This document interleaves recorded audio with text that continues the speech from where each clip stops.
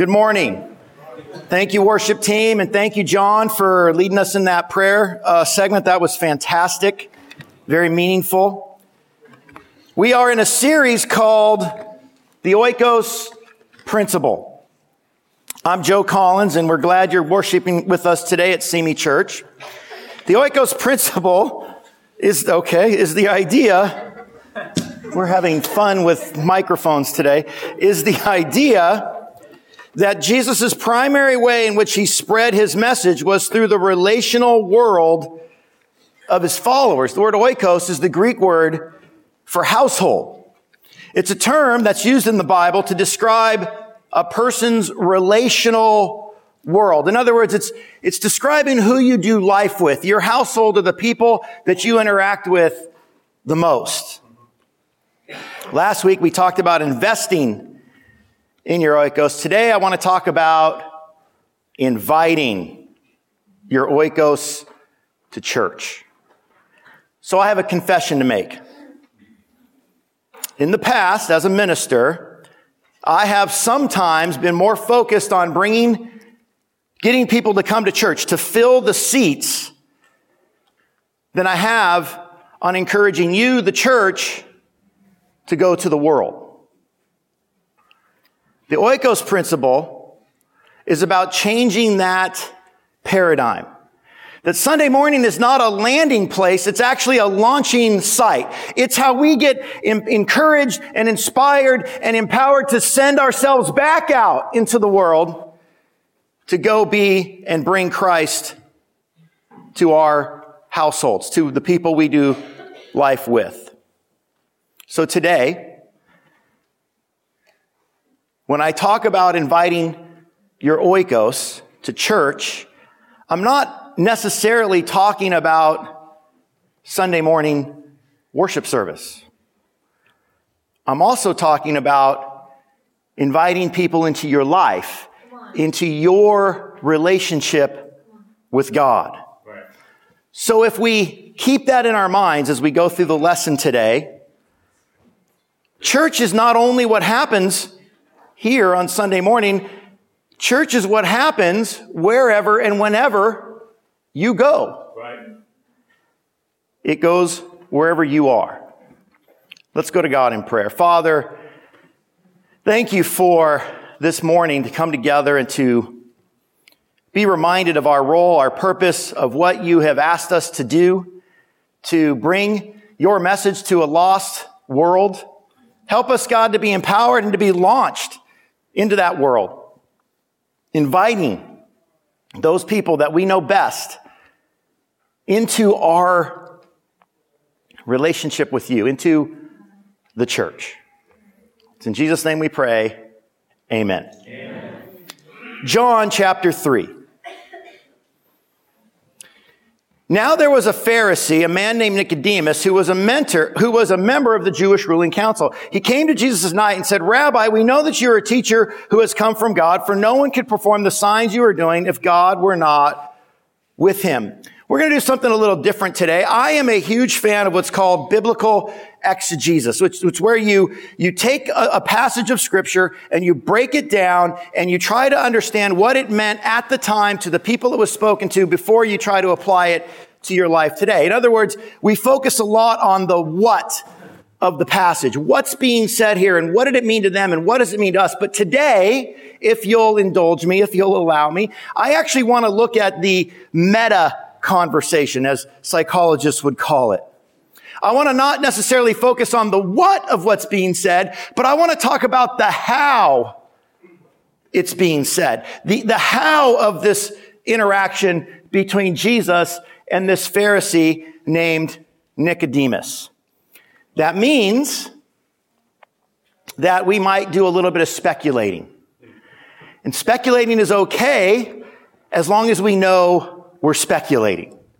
And I want you to know that I'm aware of the difference between speculating and then clear, sound teaching. And so today we're going to try to do a little bit of both, but as I said, if you'll indulge me, I want to focus on the how. Because I think when we look at the how, it's going to give us a lot of insight into the way in which we can interact with the people in our lives And it might even help us be even better at being able to invite people into church.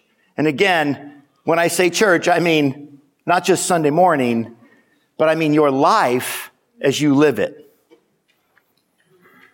So we pick up the story here. It's early in Jesus' ministry. He's in Jerusalem or near in that area anyways, and he's with his early disciples, and it's the first time that they're together in Jerusalem with Jesus as he becomes a public figure.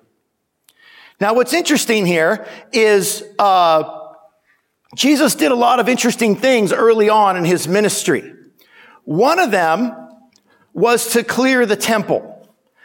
Now, if you have been with us for weeks or months now, you know that we did a long series called Jesus Worth Following. We studied the Gospel of Mark and we went through it literally verse by verse. And we learned that at the end of Jesus' ministry, he went to the city of Jerusalem to celebrate Passover with his disciples, and he cleared the temple. And we spent a lot of time talking about it because that was an incredibly momentous time in Jesus' narrative. It was earth shattering in the story of Jesus, that moment. Well, here in the Gospel of John, this is at the beginning of Jesus' ministry, and we find out that he actually cleared the temple early in his ministry, according to some Gospels, and other Gospels say he cleared it at the end of his ministry. So the question is, what happened? Did he do it once or did he do it twice? And most people believe that Jesus actually did it twice. That when he first started his public ministry, he gathered his disciples, he went to Jerusalem, celebrated Passover, and cleared the temple. That's one way to get known. Not a bad stunt to start off his ministry. He definitely became well known after that moment. And then he did it again 2 years later on his third and final visit to Jerusalem with his disciples. And that's when eventually he was killed afterwards. And so he came in with a bang and he went out with a bang. That explains why this guy named Nicodemus, who was a member of the Jewish ruling council, came to meet with Jesus. You see, the ruling council was like the Supreme Court of the Jewish people at that time. Nicodemus was one of 70 men. He was a power player in the religion of Israel, in the religious world of the Israelite nation at the time.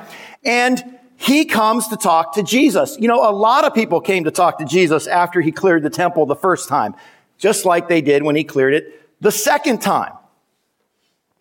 But what's interesting in this interaction is that Nicodemus comes to Jesus at night.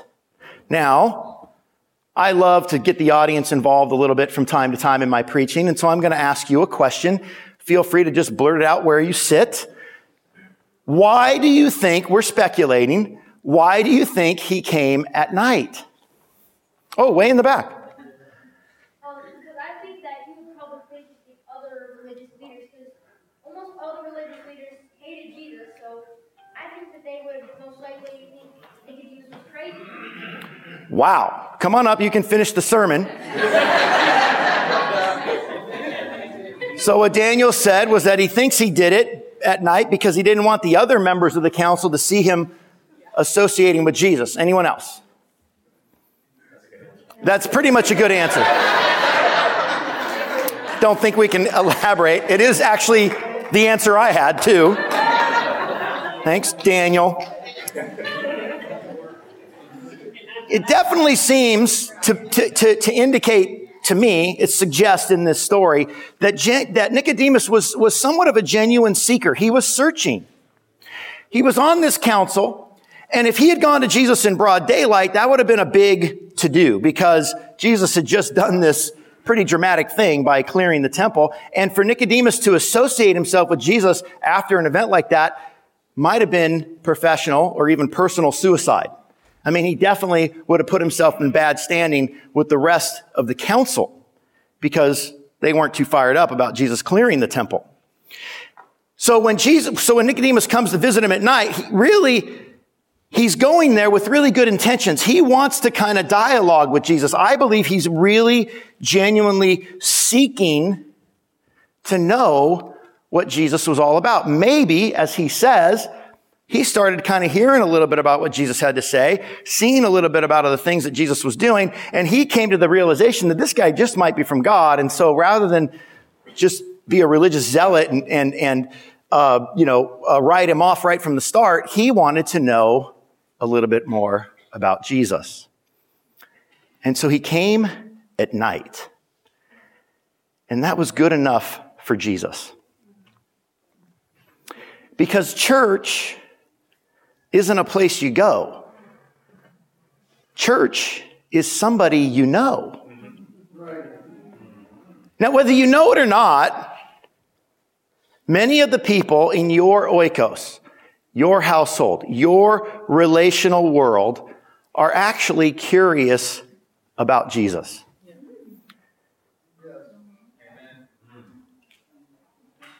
But coming to church right out the start, right out the gate, is sometimes a really big ask for those people. Because let's be honest, church is weird. Well, it doesn't feel weird to us because we've been doing it forever. But in a world where church is not the norm, which is ever more the truth, it is a strange place. Let's think about it for a minute. There's unfamiliar music that apparently everybody but you knows the words to.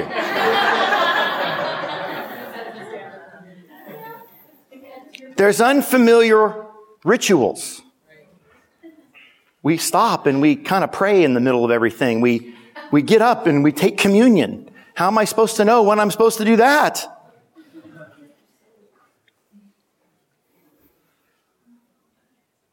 There's unfamiliar people, and they want to hug you. And they want to ask you lots of questions about you. They use weird words like discipleship, D-time, Devo, and that's just the D's. Don't get me started with the amens and the preach it bro and hey sis and oh I'm so struggling.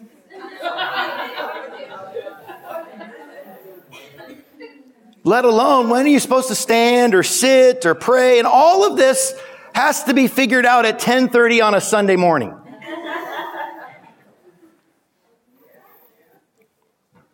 Church is weird. It's intimidating. I think for Nicodemus to go and meet with Jesus must have been incredibly challenging. Everybody and their brother, his professional circle, his relational world would have thought that is something going on. What is up with you, Nick? You going off the deep end here? You getting weird on me? Like, what's happening? And so Nicodemus comes at night, and Jesus is totally okay with that. You know, we don't have the text, but here's something, and again, I'm speculating, but here's something I want you to something that keeps popping in my head when I read this story. This, early in Jesus' ministry, would have been great publicity for Jesus. Hey, Nicodemus came to talk to me. Let's get that out.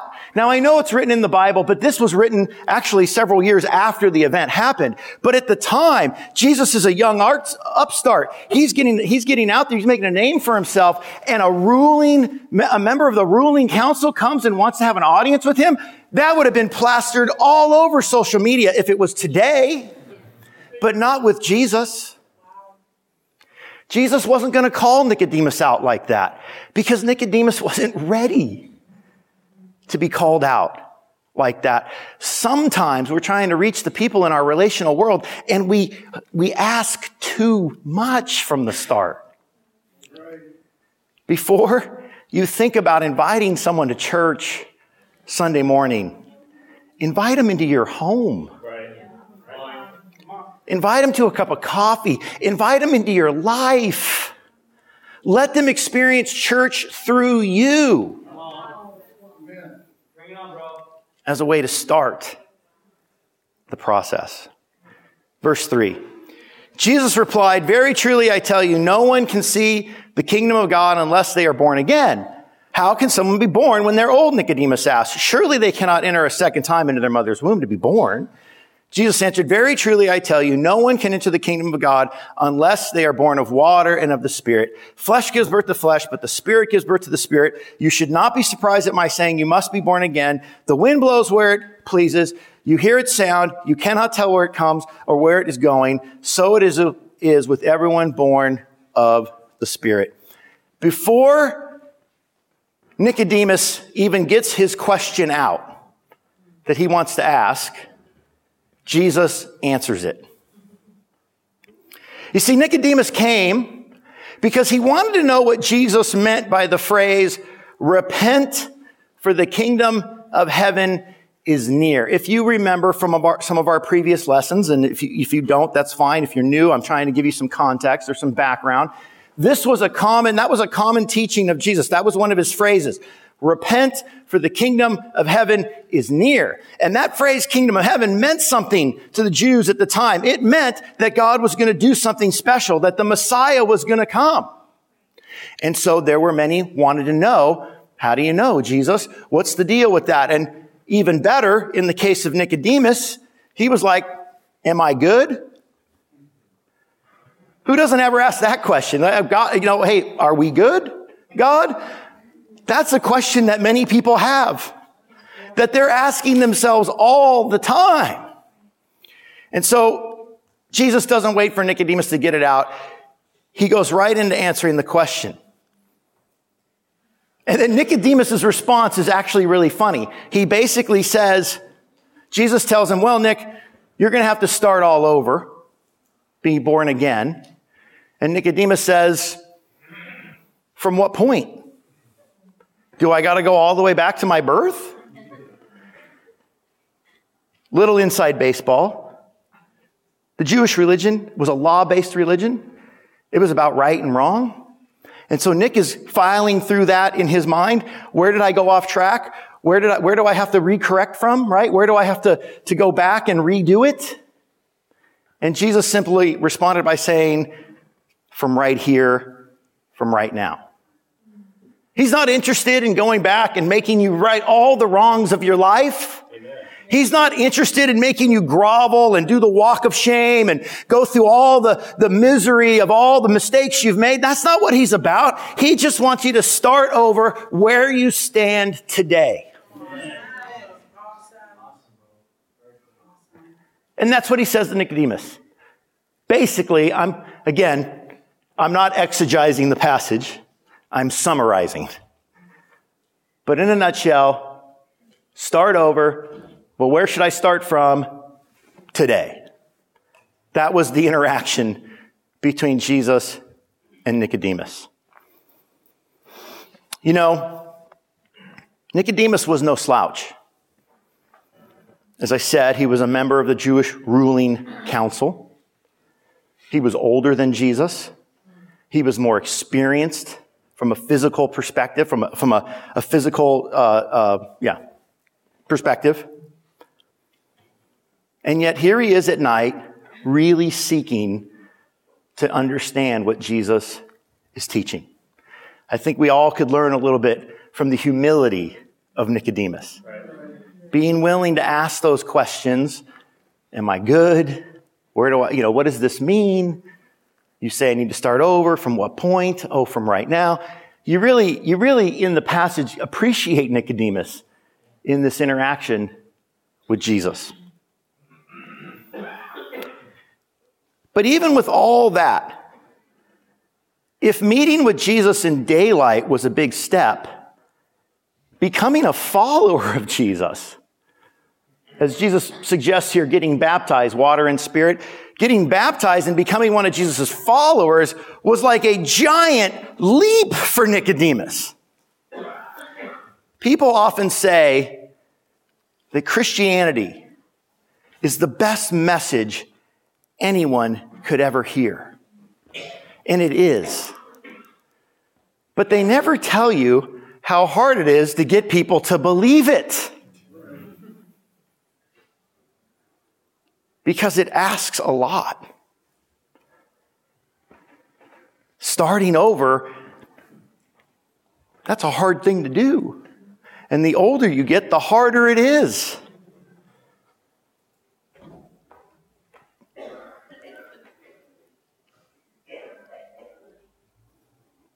And that's why the oikos principle is so important. Because it starts with the relationship. It focuses on the people you know in your life who are having these questions, who would love to get into this kind of a conversation, who would like to flesh those things out, but they're not ready. They're not ready to come to church, let alone jump in and join. But they're willing and maybe even ready, more than you know, to talk to you. And so when we talk about inviting our oikos to church, we're really talking about inviting people into a conversation between friends. Right. We're going to hand out the cards, I think, one more time. If anyone does not have one of our oikos cards, our mission love cards, raise your hand, we'll get you one. If you'd like another one, feel free to take it. But we are going to make sure that every disciple in our fellowship has a card and is familiar with how to use it, because we believe that if you don't write it down, it won't happen. And what I'm doing, if you haven't noticed, is I'm slowly teaching us week by week through each step of the oikos principle. The first starts with identifying the people in your world. Who are the people in your life that you have influence with? Children, spouse, aunts, uncles, family, neighbors, coworkers, whatever, fellow students. It starts by identifying them, and then it goes to praying for them. Praying every day, or as often as you can, for those people. And then it goes to investing in them, taking the time to focus on those people and building the relationship with them. And now we come to inviting them. What we're talking about today. And as I said at the beginning, inviting people to church is more than just coming on Sunday morning. It's actually inviting them into a conversation about Jesus. And that's what you see Jesus doing with Nicodemus. He takes him where he's at. He doesn't use Nicodemus as a PR. He doesn't go around and parade Nicodemus as, oh, this guy came to talk to me. Look at how awesome I am. He doesn't do any of that. But what he does is he receives him in off hours at night, and he allows Nicodemus to ask the questions, and he answers them. And he starts this conversation with Nicodemus.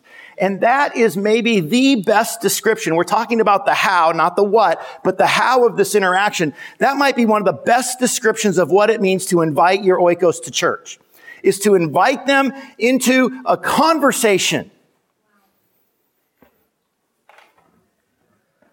And so, I want to encourage you, make your list, pray for your list, invest in those people, and start inviting them. Invite them to church. Invite them into your relational world. Invite them into your relationship with Jesus Christ. Whatever suits them, whatever they're ready for, whatever they can handle, start inviting them.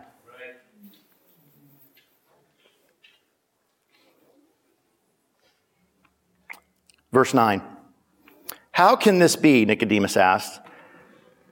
You are Israel's teacher, said Jesus, and you don't understand these things? Very truly, I tell you, we speak of what we know and we testify what we have seen, but still you people do not accept our testimony. Now the conversation gets a little testy.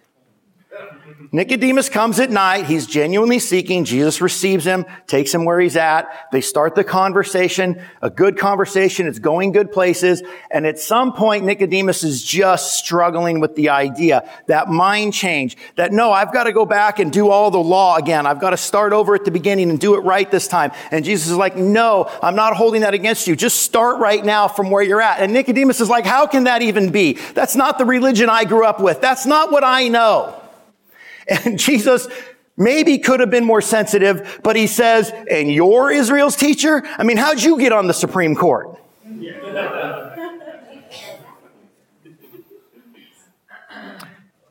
He goes on, and there's much more said. I'm not going to get into that because I just want to make a simple observation that the conversation with Jesus and Nicodemus doesn't necessarily end as you might want it to end. There's no great story here and then Nicodemus became faithful and he was baptized and he became Jesus' best follower. That's not what the story is. That's not how it goes. As a matter of fact, it just kind of ends with Jesus teaching Nicodemus a few things, and that is all we hear about Nicodemus in the Bible.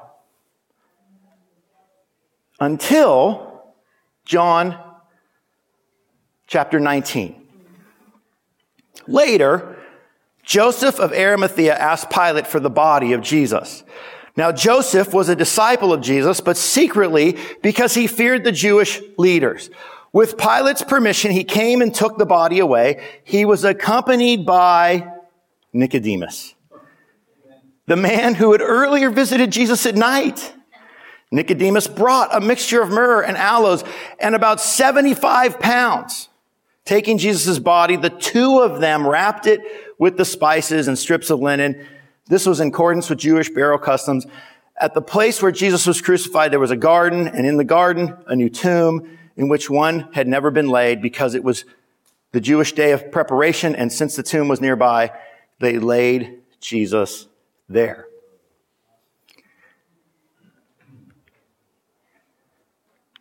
We've advanced here in the timeline about 2.5 years or so. We're at the end of Jesus' ministry. You may not know this, but Jesus' public ministry lasted about 3.5 years. Started when he called his first disciples, went down to Jerusalem, turned the tables over in the temple, caused the big stir, and then he taught for about 2.5 years after that until he returned to Jerusalem to celebrate Passover once again, turned the tables over again. He was finally arrested and then crucified. And so we pick up the story now, some 2-3 years later. Jesus is dead. And this guy named Joseph of Arimathea comes and asks for the body of Jesus. And the goal was to be able to bury Jesus properly. What we know about Joseph was that he was a man of means. Apparently he was a wealthy man. He was from the town of Arimathea in the province of Judea. So he was a genuine Jew. He was a real Jew, a Jew's Jew. He was righteous, and he was secretly a follower of Jesus. He was secretly a follower because, like Nicodemus, he sat on the same ruling council as Nicodemus. He was one of the 70 on the Supreme Court of the Jewish nation. Now, I'm only speculating,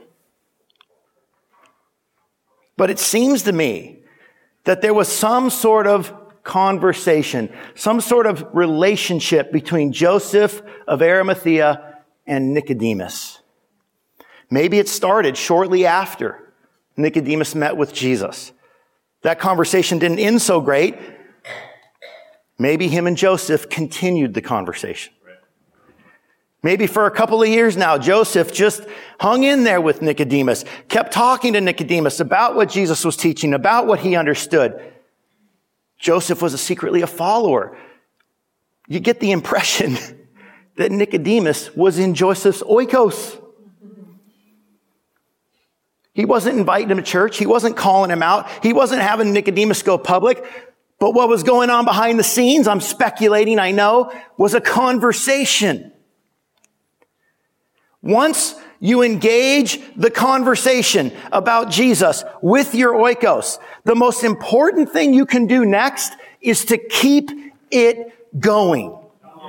Once you invite someone to come to church, whether it's a worship service or whether it's into your home or whether it's just into your life, keep inviting them into a church service, into your home, and into your life. Because the seed will be there. But if it's not nurtured, if it's not watered, if it's not buried and the soil isn't tilled, it will go away. Birds will come and take it. It'll die on the vine. Someone has to take care and continue the conversation.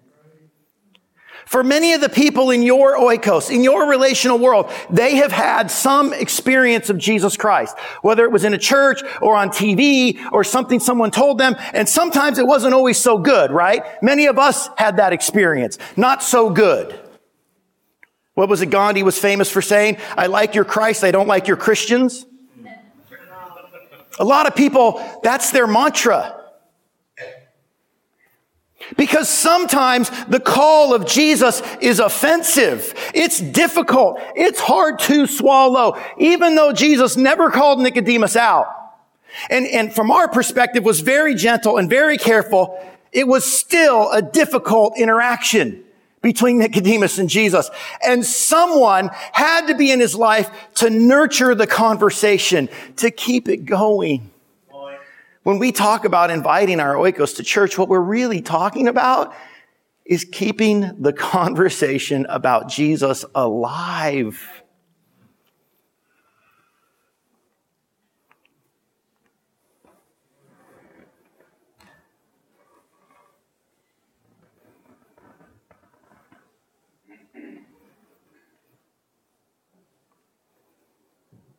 I'm inviting you to join me